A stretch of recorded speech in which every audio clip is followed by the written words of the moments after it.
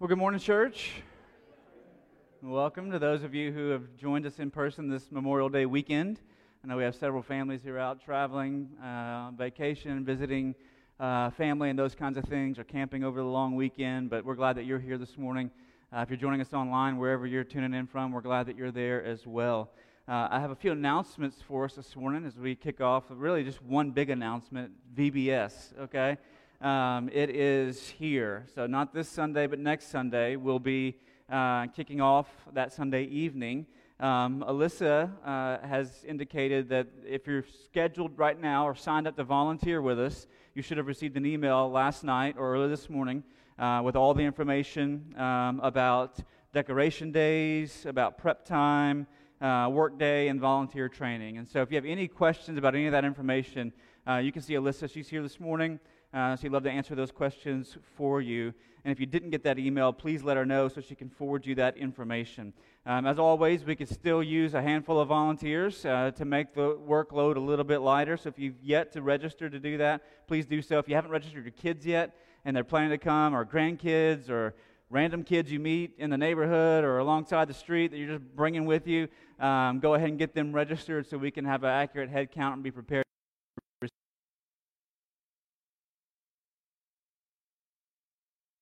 Really the only announcement I've got this morning, and so I'm going to turn it over to Zach, and the vocalist, Zach calls us to worship, and they lead us in song.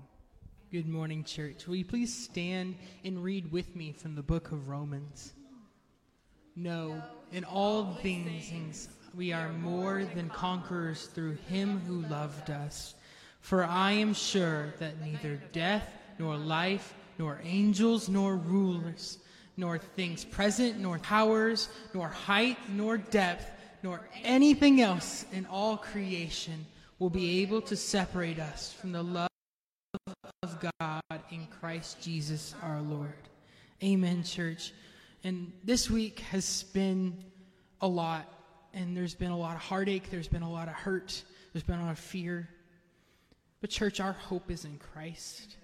Our joy is in the cross, and our hope is in salvation. So church, that is who we're worshiping this morning, and I just wanted to encourage you with that as we begin to worship.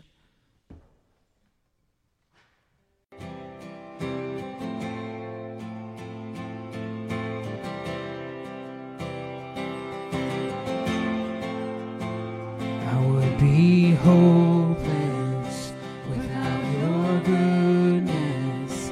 I would be desperate without your love.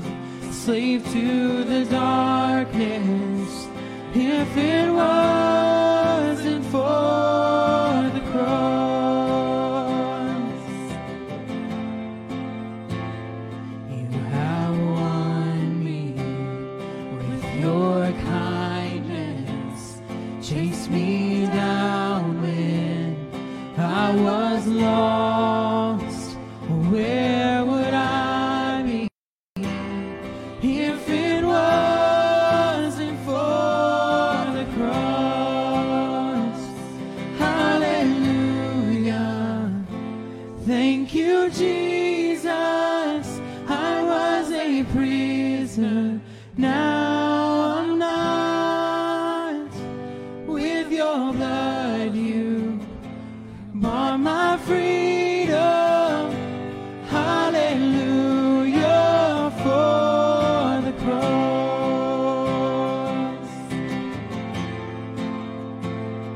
And all my shame was met with mercy, and now your mercy will be my song. You know the glory, oh the power of the cross. Hallelujah. Thank you, Jesus. I was a prisoner. Now I'm not. With your blood you bought my freedom. Hallelujah for the cross. By your stripes I'm healed. power of sin is overcome. It is finished, it is done. By your stripes I live, and by your death I live. The power of sin is overcome. It is finished, it is done. By your stripes I live, by your death I live. The power of sin is overcome. It is finished, it is done. By your stripes I live, by your death I live. The power of sin is overcome. It is finished, hallelujah. Thank you, Jesus. I was a prisoner. Now I'm not. With your blood you bought my freedom. Hallelujah for the cross. Hallelujah. Thank you, Jesus. I was a prisoner. Now I'm not. With your blood you bought my freedom. Hallelujah for the cross. Hallelujah for the cross.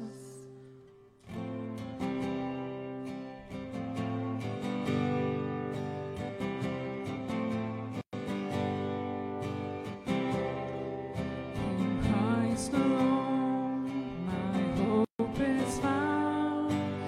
He is my light, my strength, my song. This cornerstone, this solid ground, firm through the fiercest drought and storm. What heights of love, what depths of peace, when fears are still, when striving cease. My comforter, my all in all, here in the love of Christ I stand.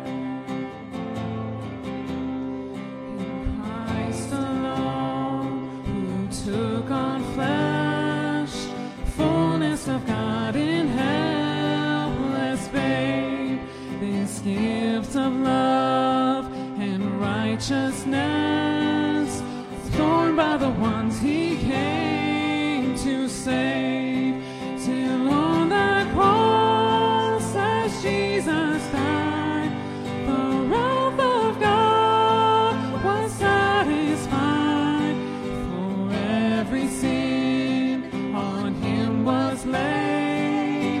Here in the death of Christ I live. There in the ground his body lay, light of the world by darkness slain.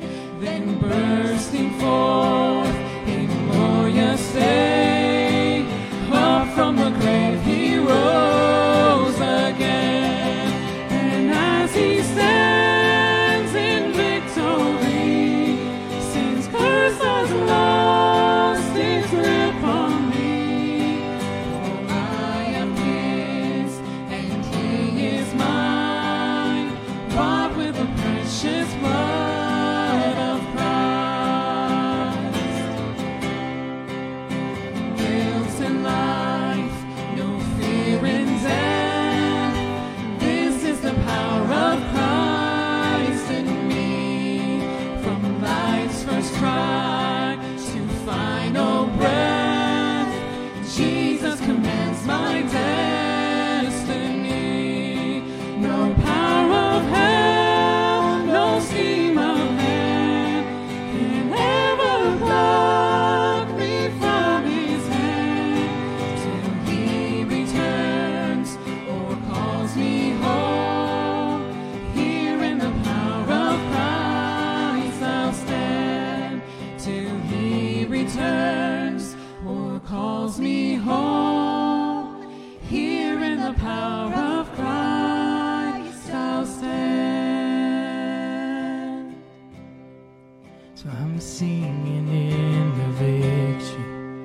the victory of the cross, and resting in the shadow of your redeeming love. I'm standing on the promise of new life, 'cause I am yours forever, and Jesus, you are mine. Oh Jesus, you are mine.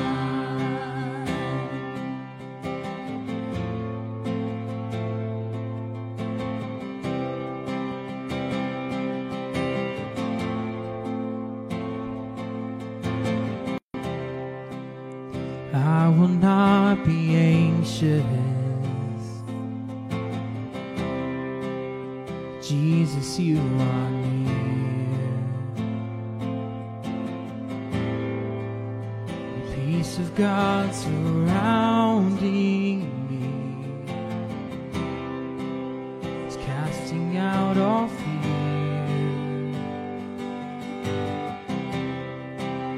The hands that hold the heavens is a mighty hand that saves. Yes, it is.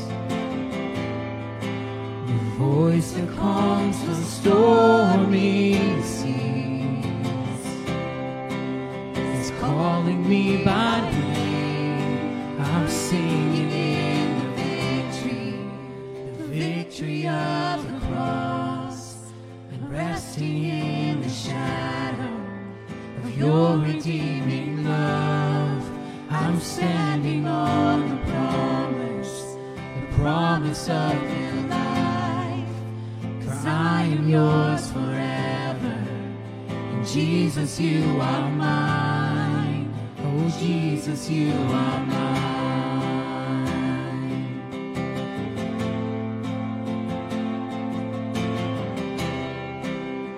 When I have forgotten the fullness of your grace, yes, I remember Calvary, and when you took my place, I'm standing in the victory of the cross, resting in the shadow of your redeeming love. I'm standing on the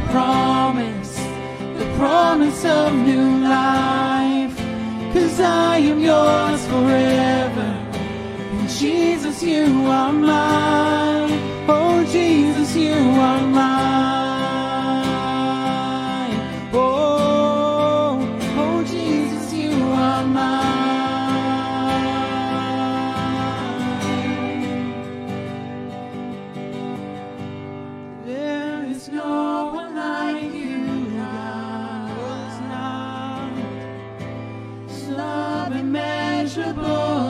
And strong,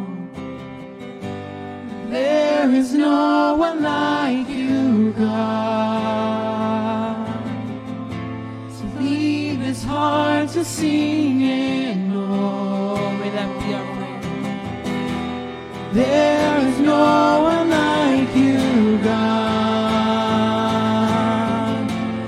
love immeasurable and strong. There is no one like you, God. Lead this heart to sing in I'm singing in the victory of the cross, and resting in the shadow of your redeeming love. I'm standing on the promise of new life, 'cause I am yours forever, and Jesus, you are mine. I'm singing in the victory of the cross, and resting in the shadow of your redeeming love. I'm standing on the promise of new life,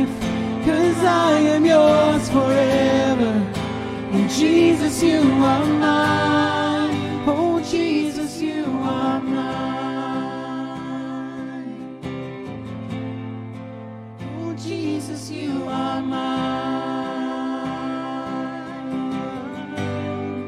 Yes, Jesus, you are mine. You may be seated. Good morning, Redeemer Church. How are you this morning? I love that good morning. Thank you. Well, this is one of my favorite times of our weekly service is when we have corporate prayer together as a church family. You know, there's power in prayer, and especially when God's people are praying together. And I don't know how you take advantage of this time in your personal worship, but this is actually a corporate worship time. And I know this has been a crazy week. I know a lot of us have poured our hearts out to God all week for the families and community affected in Uvalde. And frankly, some of you are worn out and maybe a little discouraged. And what I would tell you is use this prayer time today to rest in the Lord, to just experience His shalom, that peace that only God can give.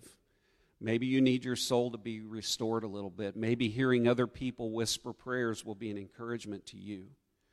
But if you're just worn out from crying out to God and finding trouble understanding, just spend time resting in God's goodness and in His faithfulness. But also, we are celebrating Memorial Day weekend. This is when our country sets aside a time to honor those men and women who gave their lives in service for our country. And God may prompt you to have prayers of gratitude, prayers of thanksgiving for the freedoms that we enjoy and understanding the cost of those freedoms. But maybe you know someone who's lost a family member in the military. Would you just pray that God would show you how you could reach out and encourage them tomorrow and be a source of hope to them? But also, something that's been on my heart this week, and I think especially since Redeemer is going into a very busy season of children and students ministry, how important our job is as a church. David said in Psalm 22, "Posterity will serve him. Future generations will be told about the Lord. They will proclaim His righteousness, declaring to a people yet unborn, He has done it." So, Redeemer Church, we are helping fulfill the prophecy of David in our own generation, and we're making spiritual deposits in future generations. So as you serve in our children's ministry, you're doing much more than filling a gap that needs to be filled. You are investing in future generations. And so another verse that I would like to share as we enter this busy season, people going to camp, VBS, all hands on deck for those things. Let us not become weary in doing good, for at the proper time we will reap a harvest if we do not give up. So for those of you who've been serving faithfully in our children's ministry, our student ministry, don't grow weary in well-doing this summer as things really heat up and it gets really busy. Find your joy and your comfort and your strength in the Lord. And for the rest of us, we need to lift their arms in ministry. And that's what I'm going to ask us to do today as our prayer focus is to recommit ourselves to proclaiming Christ to the next generation through the way that we teach our children in our homes and in our church, and that we would be the kind of disciples that we need to be investors in making spiritual deposits in the next generation. So would you pray for your own heart, that God would make you a person that invests in the next generation? Would you pray for our workers, our volunteers, and our staff this summer as they begin to really kick into high gear? Would you pray that their arms would be lifted up and that they would have the strength of the Lord? Let's just spend a few moments in corporate prayer, and then I'll lead us.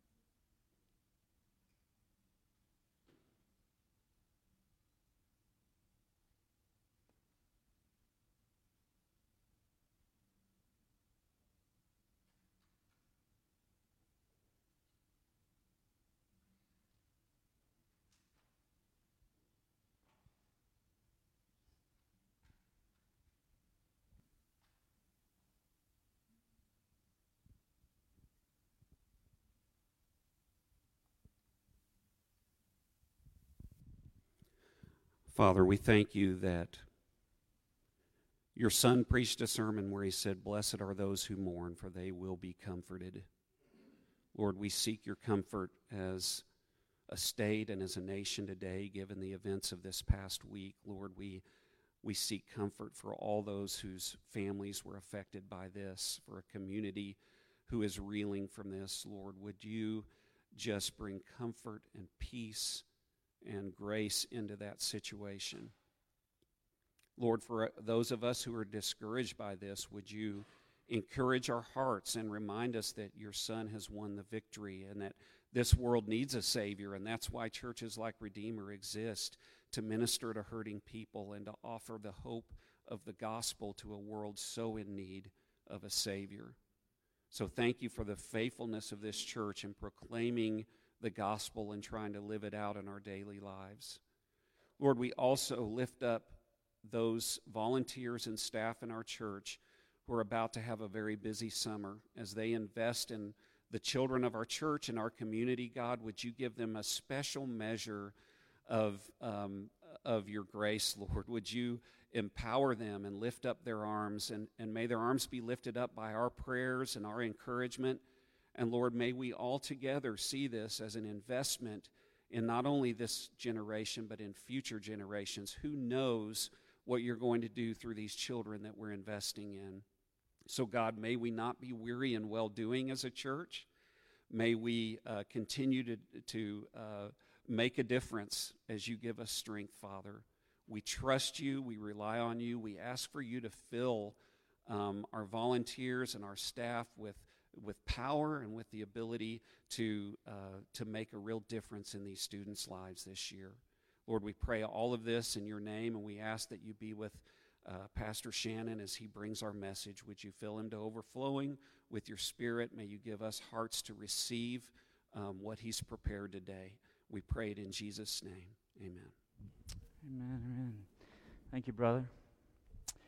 Well, at this time, if you've got a kiddo in the room who is third grade or under and you would like them to go down the hall for their lesson this morning as we move into our sermon, Miss Bethany's in the back of the room with the blue Redeemer Kids shirt on. They can make their way down the hall for their lesson this morning. As they make their way out of the auditorium this morning, I just want to bring to your attention the fact that if you missed the email that went out on Friday, that we did go under contract on the piece of property along Highway 66. So our 90-day shot clock has begun. The title company is going to order a survey and flood study, and we're going to get all that stuff moving and then begin to jump through the city's hoops. And so we'll keep you updated as that process continues to unfold. Very grateful for all of your prayers, all of the encouragement, and looking forward to seeing what the Lord's going to do as we move forward in this process. So this morning, if you've got a Bible with you, you can open it. Please do. But we're going to be bouncing around a bit. I don't normally teach very topically, but this morning is going to be an exception to that. When we talk about having a strong spiritual core, we believe one of the aspects of having a strong spiritual core is that of belonging to a body, belonging to a local church, being vested in a particular place with a particular people. And since there is really no 7th chapter of 1 Timothy, right, that tells you thou shalt become a member of a church, and then list all the reasons why thou shalt do that. We're going to bounce around a little bit and try to piece together evidences from several different passages of why we believe that church membership does have biblical roots. Okay? And then we'll see how some of the practical results that it has as well, and then talk about what we need to do with that. All right? So that's what we're going to do this morning. But before we get started in the text that we'll look at this morning, I just want to be very clear out of the gate that church membership is not like membership in like a record club. Some of you remember what record clubs were way back in the day, right? It's not like membership in a country club or a wholesale club like Sam's or Costco or anything like that. See, in a club, membership's about access, about privileges, about perks that you get because you've paid your dues. But in church, membership is about responsibility, accountability, and discipleship. Okay, and so there's a big difference. You need to flip the switch a little bit whenever you think about a club versus a church as we talk about membership. And so what pieces of evidence do we see in the New Testament for this concept of church membership? I think there's at least 4 that I'm going to share with you this morning as we work our way through this topic together. The first one is this. It's the oversight of elders. The oversight of elders. In the New Testament, elders or pastors, they're likened to shepherds. And as shepherds, they're commanded to oversee and care for the flock. 1 Peter chapter 5, beginning in verse 1, Peter writes, "So I exhort the elders among you, as a fellow elder and a witness of the suffering of Christ, as well as a partaker in the glory that is going to be revealed. Shepherd the flock of God that is among you,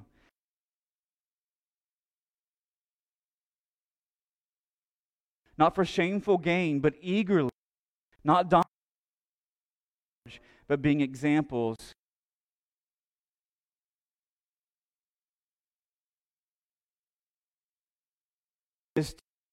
Exercise oversight. Exercise oversight. And that word for exercising oversight is nearly synonymous with demonstrating compassion or care or concern for the flock. You see, oversight of elders is not just about programs and budgets and facilities. In fact, when Peter wrote these words, they didn't have programs, and they didn't have budgets, and they didn't have facilities. They had people. So this oversight that the elders are to exercise, this attentive, compassionate concern and care for those members of the flock where God had made them an elder.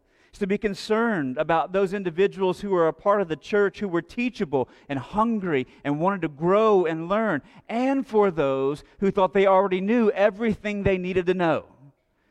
Right? It's concern for those who are giving generously and sacrificially, and concern for those who aren't giving anything at all. It's concern for younger brothers and older brothers, those living in hard-hearted sinful rebellion, and those living in hard-hearted self-righteousness.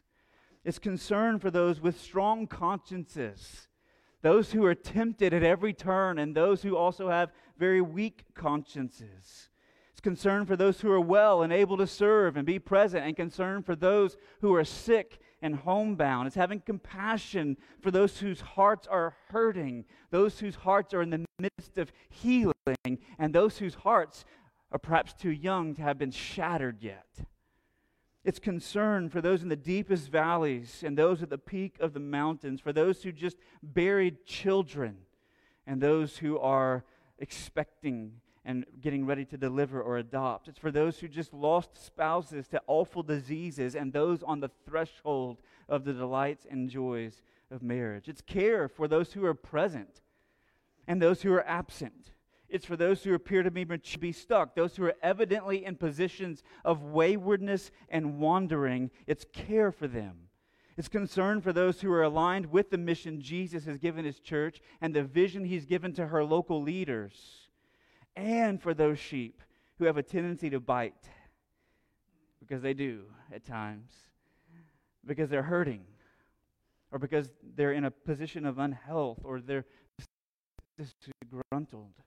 It's concern for those who are living in harmony with one another and those living in the midst of disputes that need some sort of resolution. That's oversight. That's what Peter charges the elders to do.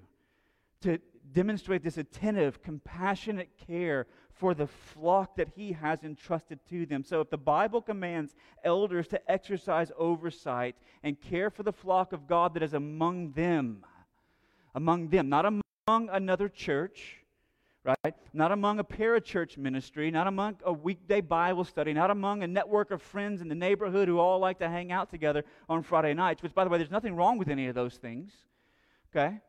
But that's not what Peter's charging the elders to oversee here.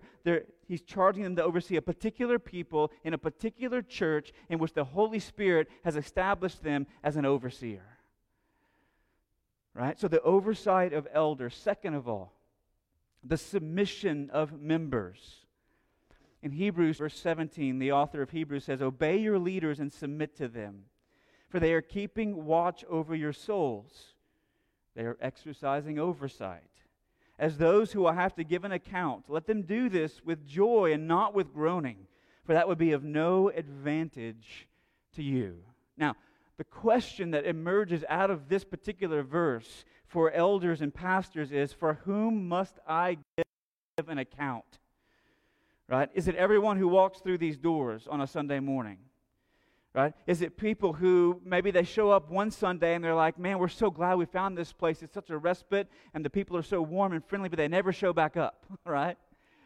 Is it the people who say, well, when I go to church, I go to Redeemer, okay? Right? Is it those individuals who habitually neglect the assembling of themselves together for regular attenders, for people who decide by themselves, this is where I want to be, and people who decide by themselves when it's time for them to leave? And I would answer to that question, I would answer a resounding no to all of those questions. Rather, we must give an account for those who submit themselves to the leadership of a particular body of elders in a particular church. We're not accountable for serial daters, okay? Those who are commitment phobes, who just bounce from place to place to place to place to place, and they spend 3 months here and then 3 months here, really vest themselves deeply in a local church and submit to the counsel and teaching of those elders. And this is why we hold what we call covenant membership, where we explicitly outline what that looks like for us. Now, there are many people who are a little suspect of the idea of a church covenant, okay? And they're like, show me in the Bible where they had church covenants, right? Let me respond to that here for just a moment, right? When we think about our church covenant, we think of it as akin to our doctrinal statement. Our doctrinal statement is a summary of everything, of what we believe the Bible teaches, the most important doctrines the Scriptures teach us. They're not everything the Bible has to say about everything, okay? But they are the most fundamental things about what it means to understand who God is, who we are, created in His image, how to be reconciled to Him, right? So they define what we would call our orthodoxy, right? Those two words, ortho and doxy, right belief or right doctrine. Now, our church covenant works very similar to that, right? Our church covenant is not our orthodoxy, but it's our orthopraxy, okay? It's right practice. In other words, if this is the things that we believe to be true about God and true about us, then what does that look like as it's fleshed out in life on life together? And so rather than allowing, okay, everyone to make that up for themselves, we've defined what we believe the Scriptures teach with regards to that. And if you read our membership covenant, it's essentially point after point after point after point of Scripture, Scripture, Scripture, Scripture. Here are the things that God calls us to be as a church body toward one another. Let me give you a couple of examples. First, I covenant to maintain a close relationship with the Lord Jesus through regular Bible reading, prayer, fellowship, and practice of spiritual disciplines. In other words, I'm going to walk with Jesus as a member of this local church. That relationship will be evident through my participation in weekly worship services, monthly communion, Redeemer life groups, service to those around me, and a life that glorifies Jesus. All these things are things the Bible affirms and calls us to. Another one, I covenant by God's grace to walk in holiness as an act of worship to Jesus Christ, who has saved me from my sin, that I could live a new life. Right, 2 Corinthians 5:17, you're a new creation in Christ, and I want to function that way and walk in holiness.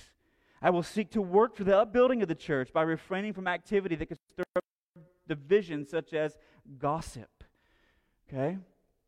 Or another one, I understand the importance of submission to church leadership and will be diligent to preserve unity and peace. I adhere to Redeemer Church's position on closed-handed theological issues and will not be divisive over open-handed issues. Right? All these things are just outlining expectations of what we believe the Bible teaches about how we relate to one another. Right? What we believe vertically in our doctrinal statement, how we live, right, horizontally in our church covenant. And by affirming the membership covenant, we're agreeing that the Bible teaches we ought to commit ourselves to one another. Right? See for reference all the one another passages in the New Testament, right?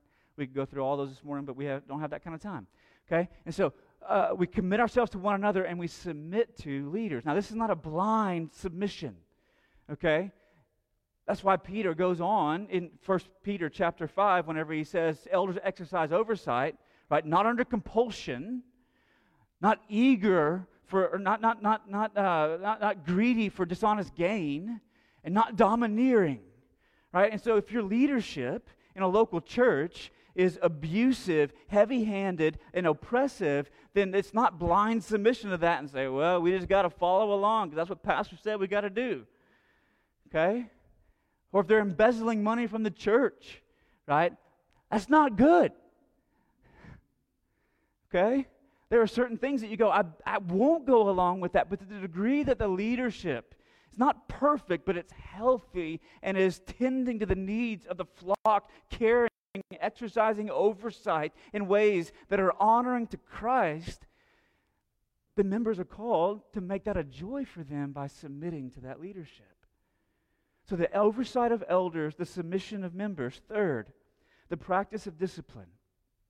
The practice of discipline. In Matthew chapter 18, in verses 15 to 17, Jesus says, if your brother sins against you, go and tell him his fault, between you and him alone. You have gained your brother. But if he does not listen, take one or two others along with you, that every charge may be established by the evidence of 2 or 3 witnesses. If he refuses to listen to them, tell it to the church. And if he refuses to listen even to the church, let him be to you as a Gentile and a tax collector. In other words, as someone who does not know God, they do not walk with God, they don't have fellowship or relationship with God. Now, the one thing to notice in this text, there's a lot of things, but one thing I want to point your attention to is the statement in verse 17 where Jesus says, if they don't listen to you, and if they don't listen to 2 or 3 that you take with you, then you tell it to the ecclesia, the assembly, to the church. Okay, church discipline in Jesus' mind is not to be exercised by an elder.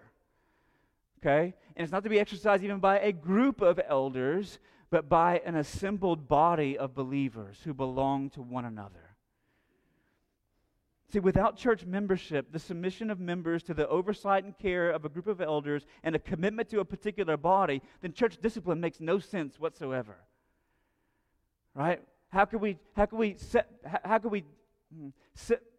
do what Jesus says when he says, treat them as a tax collector or a Gentile, and say, you're no longer giving credible profession, right? Or no longer giving credible evidence of your profession of faith.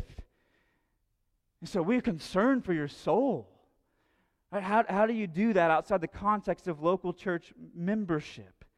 See, if you've never stepped forward to covenant with a body of elders in a church while you were in your right mind, because we lose our minds sometimes, don't we? But while you were in your right mind and agreed to be disciplined by those people in that place, then when the time comes for discipline, you will say, who are you? Who are you to challenge me? Who are you to correct me? Who are you to speak into my life? But if you have moved forward in covenant when that time comes, you may still say, who are you? Because that's just the natural bent of the fallen human heart. But then we will say, we are the ones that you have covenanted with for the witness of Christ in the world and your own growth in holiness. That's who we are. We're not better than you. We're not better than you, but we belong to you and you belong to us. So the practice of discipline. And fourth, service to the body. In 1 Corinthians chapter 12, beginning in verse 12, Paul writes these words, for just as the body is one and has many members, and all the members of the body, though many, are one body, so it is with Christ. For in one Spirit we were all baptized into one body, Jews or Greeks, slaves or free, and all were made to drink of one Spirit. For the body does not consist of one member, but of many. If the foot should say, because I am, if the foot should say, because I am not a hand, I do not belong to the body, that would not make it any less part of the body. And if the ear should say, because I am not an eye, I do not belong to the body, that would not make it any less part of the body. If the whole body were an eye, where would be the sense of hearing? If the whole body were an ear, where would be the sense of smell? But as it is, God arranged the members in the body, each one of them as He chose. If all were a single member, where would the body be? And as it is, there are many parts, yet one body. The eye cannot say to the hand, I have no need of you, nor again the head to the feet, I have no need of you. On the contrary, the parts of the body that seem to be weaker are indispensable. And on those parts of the body that we think less honorable, we bestow the greater honor, and our unpresentable parts are treated with greater modesty, which our more presentable parts do not require. But God has so composed the body, giving greater honor to the part that lacked it, that there may be no division in the body, but the members may have the same care for one another. If one member suffers, all suffer. If one member is honored, all rejoice together. For the church, that in this metaphor that he uses in 1 Corinthians 12 is that of a body where every member is connected and accountable. Every member is connected and accountable. Listen, there's no such thing as an arm, right, or a hand, right, that is disconnected from the body, that functions apart from the body. You don't have amputated arms and hands like dragging themselves around on the ground, going from place to place and opening doors for people. If you did, man, the zombie apocalypse has happened, okay? Run for the hills, right? You don't have amputated feet and legs hopping around, going from place to place, or ears just kind of flopping on the ground trying to hear and discern things, or just mouths and tongues laying on the table trying to speak and wax poetically about whatever comes to their mind. You don't have that because every member of the body is connected to the other and dependent upon the other. So that when one suffers, all suffer. When one rejoices, all rejoice. And then he also speaks in 1 Corinthians about the service to the body, about how God has gifted and equipped various members of the body with particular spiritual gifts so they might serve one another. Peter's going to say it this way in 1 Peter 4:10, as each has received a gift, use it to serve one another as good stewards of God's varied grace. That word varied is the word that we draw our word variegated from as we refer to botanical plants, right? Plants and stuff like that. We know what it means? It means this. It means there's various stripes and colors and shades. And so God's grace and the way that He bestows gifts is varied in colors. All different types of shades and tints, and each one of them have a place and a part to play in the body. To use it to serve one another, to steward it well as a gift that God has given. And so serving the body. So these four pieces, there is no, like I said, 1 Timothy chapter 7, verse 1, you should become a member of a church. But there is the oversight of elders in a particular place over a particular people, and there is a submission of members to a particular group of elders in a particular body that they're committed to. Right? There is the practice of discipline, where when someone is caught in sin and waywardness and folly and foolishness, it's prolonged and public, right? That there is correction that is engaged in, and there is service to this particular body. Listen, you can go and use the gifts God's given you in so many ways, in all types of domains of society, but it starts here in the local church and grows out of that. So, those four pieces of evidence. Now, with this concept, seeing its biblical roots, I want us to consider some practical results. All right, some practical results. And here's what I would say with regards to the practical results of membership. This is why it helps strengthen your spiritual core, okay? Because what it does is it functions to help protect you from the currents of the culture in which whatever church, right, wherever the church is positioned, the currents of that culture. And I would describe it this way. I would say that membership is a seawall. It's a seawall. You know what a seawall is? A seawall could be made out of a variety of substances, made out of sheet metal or concrete or rock or sandbags or those little precast stones that you might buy at Lowe's or Home Depot, right? Just about anything that won't wash away, tires, right? All kinds of stuff.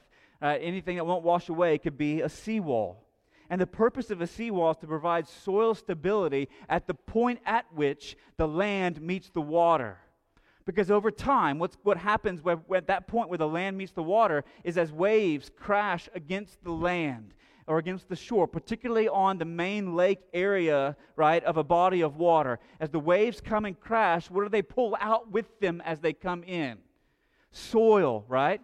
And slowly but surely it begins to erode that portion of land as those waves just pound it over and over and over again. So slowly it erodes. And in fact, in some areas you see where it's kind of created like these little overhangs of soil, right? Because it's kind of hollowed out underneath it.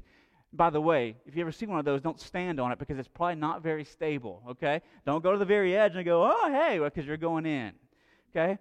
Because it creates this hollow section that's unstable. But whenever you put a seawall there, something that keeps the soil from eroding, then those waves can crash, but it provides stability for the soil. It doesn't allow it to get sucked out into the water, into the lake, or into the ocean. It keeps the land from washing away. And listen, it serves to protect you and I from the cultural currents that would erode your individual walk with Christ and our collective witness for Christ by forming us into the image of the 21st century Western culture as its waves crash against our lives. And there's two waves that I'll mention to you this morning that I think we're swimming in as a culture for the last 50 years. It's the air that we've been breathing for the last 50 years. And the first protects us against consumerism. See, many sociologists, commentators, educators, theologians, scholars, teachers, pastors, they've observed that one of the waves crashing against the shore of our lives and against the church is that of radical consumerism. And consumerism has a pattern, has a power, and it has a product. Right? The pattern of consumerism, it tells us a story about who we are based on what we buy. Okay? Like the brands that we buy. Our identity is defined by the brands and experiences that we're able to afford, right? We're told that the places that we shop, the food that we eat, the things that we drink, the clothes that we wear, the furniture in our homes, the tools and toys in our garage, those are the foundational aspects of who we are, right? That we are what we buy. We are what we consume. And consumerism tells us the good life is found in being able to buy the right goods, the right services, and right experiences for you and your children to enjoy and for others to be impressed by. That's the pattern of it. The power of consumerism, listen, there's nothing more powerful in the story of consumerism than perception. And it's the perception that you have of yourself as one who can afford these brands and these goods and these services and these experiences, and it's the perception that others have of you as that kind of person as well. But it produces a product. Now, you may think consumerism, well, maybe just empties the churches and sends people to shopping centers on Sunday mornings. And for some, maybe it does. I'll tell you one other impact that it has. Consumerism doesn't necessarily empty the church and send people to the mall. It brings people to the church looking for the mall, looking for the shopping center. See, those whose lives are shaped by the story of consumerism come to the church and they come to Jesus looking for a product to sample, not a people to serve. Right? They want something that they believe that some kind of good or service that the church can provide, and it leads people to see their church involvement like a pleasant airplane ride. Okay, right? A good airplane ride, right? Where there's not much turbulence and everything goes real smoothly. You're not stuck at the gate for 2 hours. All those kinds of things. But basically, what you do is you all board the plane together. You sit down in the seat and you look to your left and you look to your right, and there's all these strangers that you've never seen before, and you're all just kind of there sitting together. You're hearing the same announcements, you're eating the same peanuts, right? You're drinking the same Cokes, right? You're listening to talking with the same flight attendants, and you're going to the same place. Hopefully you end up in the right destination and the same destination, right? And that's how we view our church involvement. So we're just spectators consuming goods and services, sitting next to people that our lives have not been woven together with, because there is no covenant relationship that we have with those individuals. That's the shaping power of consumerism. It brings people to the church looking for the mall, looking for goods and services. As a result, we measure the life and success of a church by the size of its programs, the goods and services it provides, not by its faithfulness to the mission. So as a member, you don't shop for a church with better goods and services. What you do is you elbows in helping to create ministry, not just consume it. That's how membership helps protect us against that.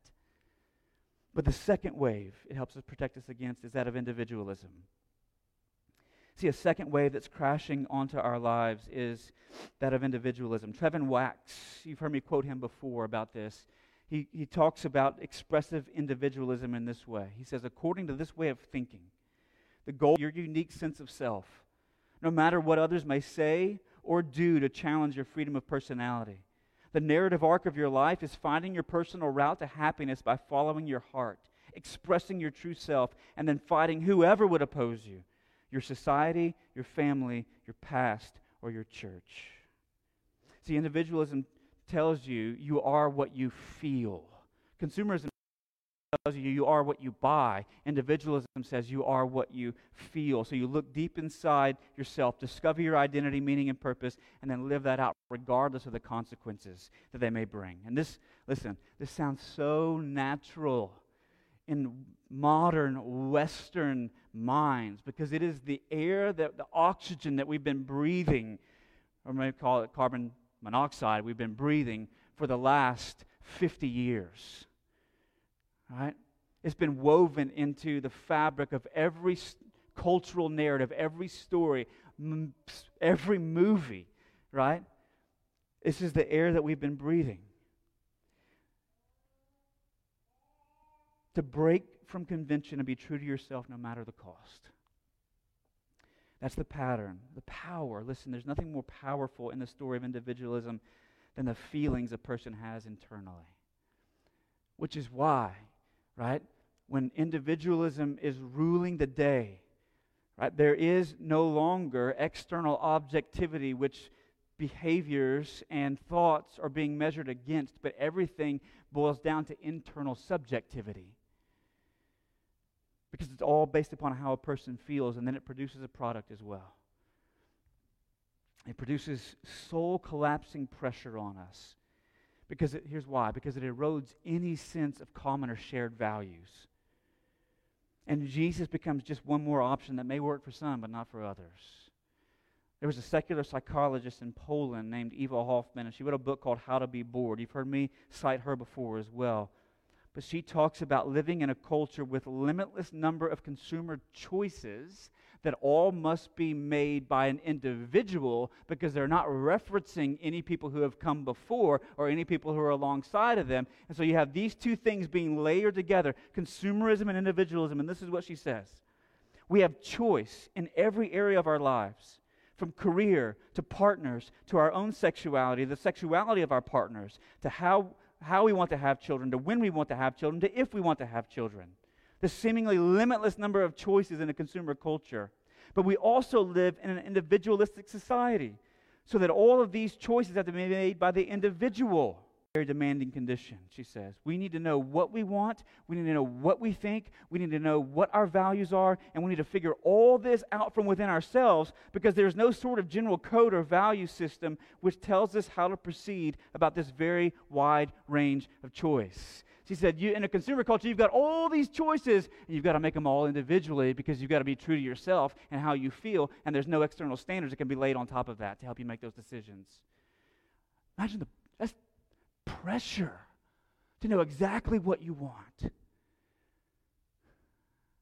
at every juncture.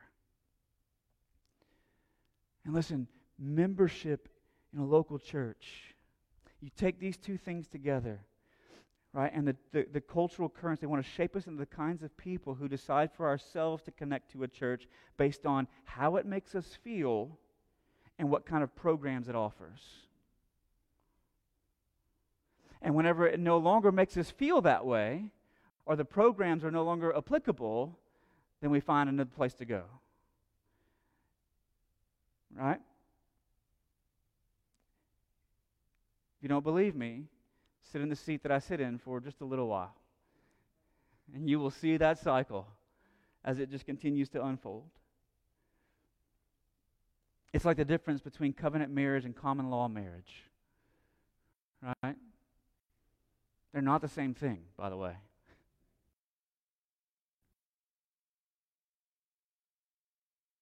type of marriage legally on the books in some jurisdictions, where if a couple's been living together long enough, presenting themselves as married a certain amount of time, and they just kind of back into marriage, right?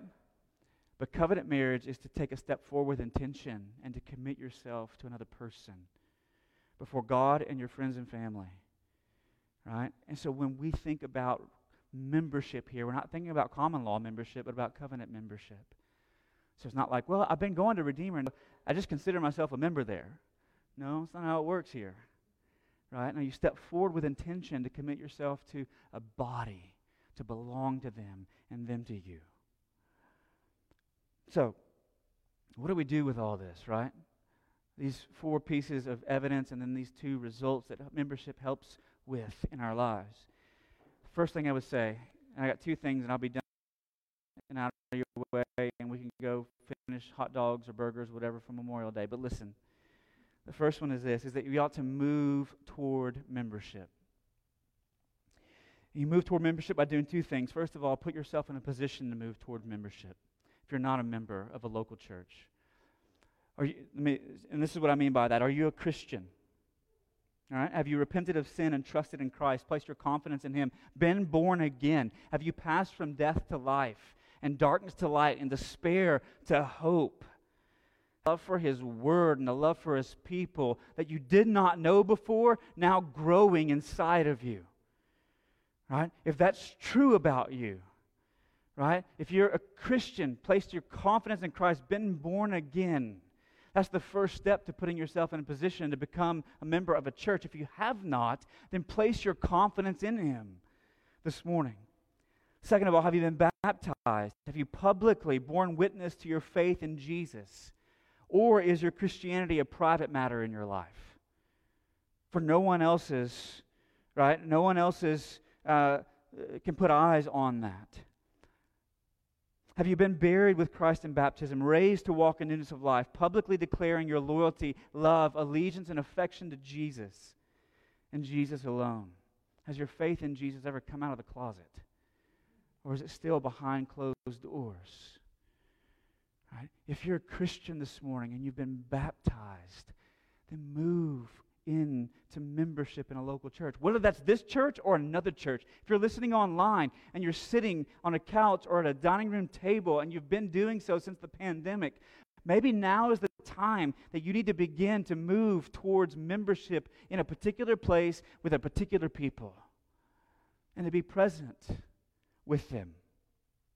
For here with us at Redeemer, right? Not only do you put yourself in a position, but then you work the process. And here's the process for us. Once a month, we have a reception following our service called Review, where we share a little bit about our core values that we've just preached through, right? We share about what matters most to us as a church. Let you meet some of our leadership, and then let you ask whatever questions you may have about our church. Following that, once a quarter, we have what we call covenant membership class. And those classes, we talk about our doctrine, we talk about our vision, we talk about our mission, we talk about the expectations of members, the expectations of those kinds of things covered in that class. And we host those once a quarter. The next review reception is June 26th, and the next CMC, or Covenant Members class, is August 7th and 14th. So if you're not a member of a local church and believe the Lord may be leading you here to become one, begin to take those steps. After those steps, one of our elders would schedule an interview with you where we would ask you about your conversion, where we would ask you about your understanding of the gospel, where we would ask you about where you're connecting relationally in the life of the church. Can we help you find a life group to plug into, or a men's group or a women's group to study with? And then where is it that God has gifted you, and how can you leverage those gifts for the sake of serving the body to whom you now belong? Following that elder interview, then we would put you before the church, because if the church has the authority based on the Scriptures to discipline its members, then it ought to be receiving them in as well. And so the church would affirm you by vote, and then you'd be received into membership. So that's the process for us here at Redeemer. Okay? But move towards it, whether it be here or in another church. But the second thing that I would say this morning is for those of you who are already members, and I want to encourage you to mature in your membership. Mature in it. And there are 3 ways I want to share with you this morning, real briefly. First of all, mature in your stewardship. in your stewardship, and in stewarding all aspects of your life, stewarding your influence with other people, in your neighborhood, in your workplace, stewarding that well, and then begin to invite them, right? I wonder if some of us looked at the calendar, how far back we would have to go before we would find the last time we invited someone to come and worship with us at Redeemer, right? How often do we think about those that we're meeting, those that we're connecting to? Where are they connected to a faith community, to a church body? Can we invite them to come and be a part of what God's doing here in our church? So steward your influence and those invitations well. Steward your time, right, and your attendance. As we move into the summer, that's always, right, a spotty time where people are traveling on vacations, doing all kinds of fun things. We want you to do those kinds of things and make memories with your family. But listen, don't sacrifice your presence here with a gathered body just because you're tired. You stayed up too late on a Saturday night, right? There's a difference between those two things, right? Steward your time well. Steward your resources and giving well. Right? If you've not yet begun to give and you're a member of this church, take that step. Mature in that. Right? That's part of what it means to belong to a church body. And if you're not using your gifts to serve, begin to do so. So mature in your stewardship. Use your gifts. Use your time. Use your resources to love on this local body. Second of all, mature in your relationships.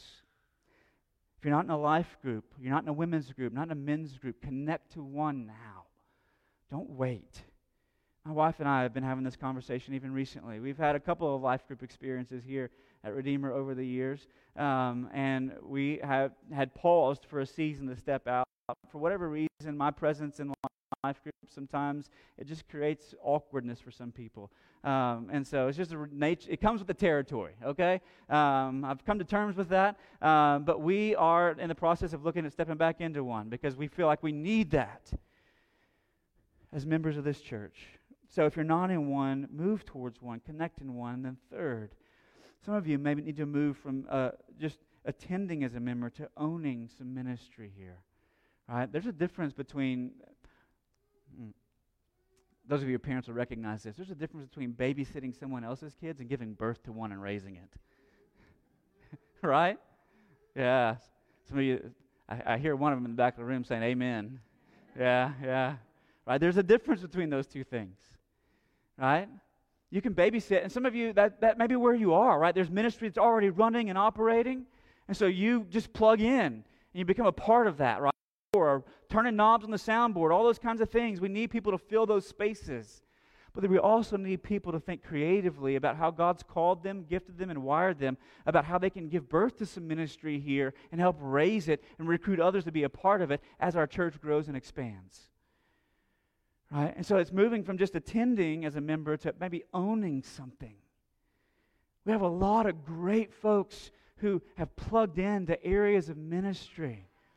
But man, there are some things that I would love to be able to hand off eventually. Right? And see someone take the reins and own it and move forward. So maybe that's you. And if the Lord's tapping on your heart this morning, I'll be at the back of the room afterwards. You can stop by and visit with me. Right? So biblically, okay, submission, oversight, discipline, service.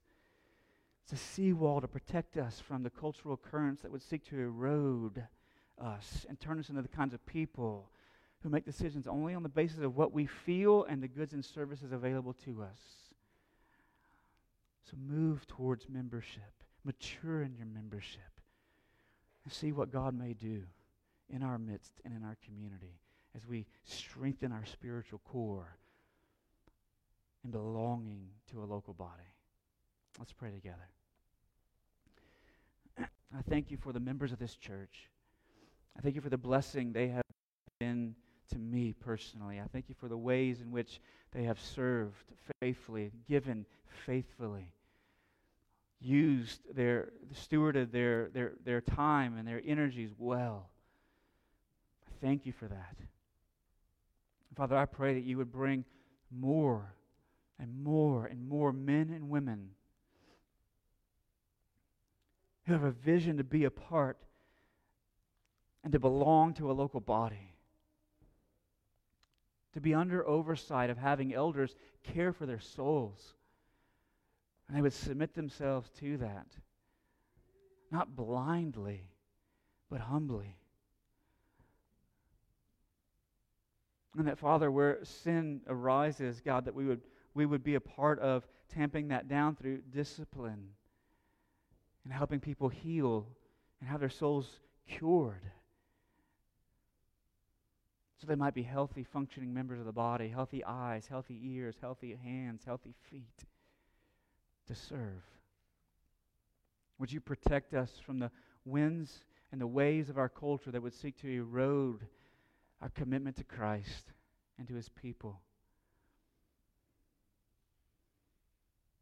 For those who are not a member of a local church in our area, God, may they find a place to establish roots, to come under the oversight, to be a part of serving, to submit their lives, whether it be at this church or another. And for those who are members of this church, God, may you help us grow and mature in our membership so that we would exalt Christ and truly be a beacon of light and a gospel outpost in this city. We pray it in Christ's name. Amen. I invite you to stand this morning as Zach and our ladies lead us in song in response to what the Lord has said. If you have questions about the sermon or about the church or about Jesus, I'll be at the kiosk in the back of the room. I'd love to visit with you back there on your way out today. But would you lift your voices as we respond? Maybe you need to pray and as you process what the Lord has said to you through His Word this morning. But those of you who, whether you pray in silence or you lift your voice in response to the Lord, I invite you to do that this morning as they lead us.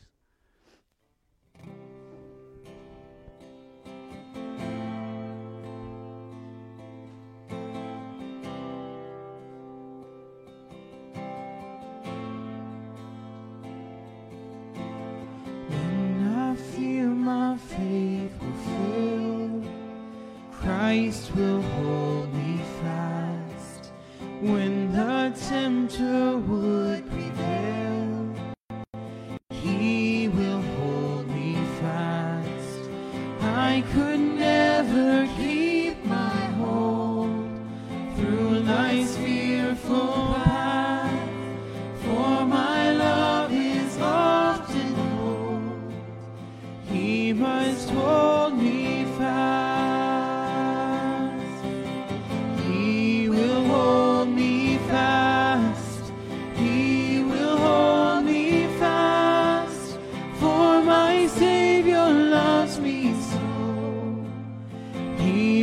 Hold me fast.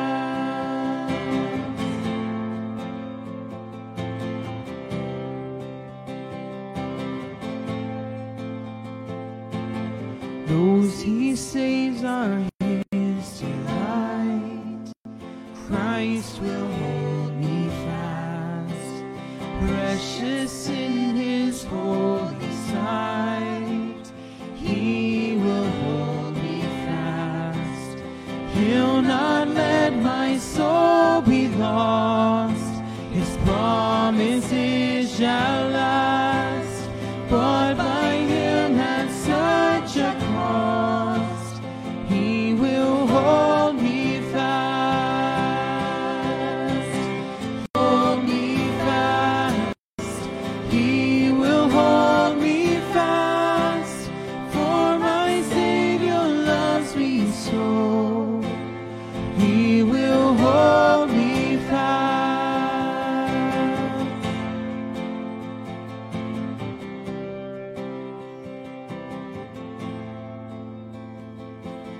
For my life He bled and died.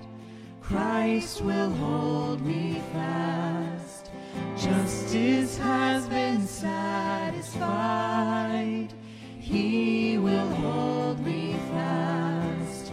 Raised with Him to endless life, He will hold me fast, till our faith is turned to sight, when He comes at last.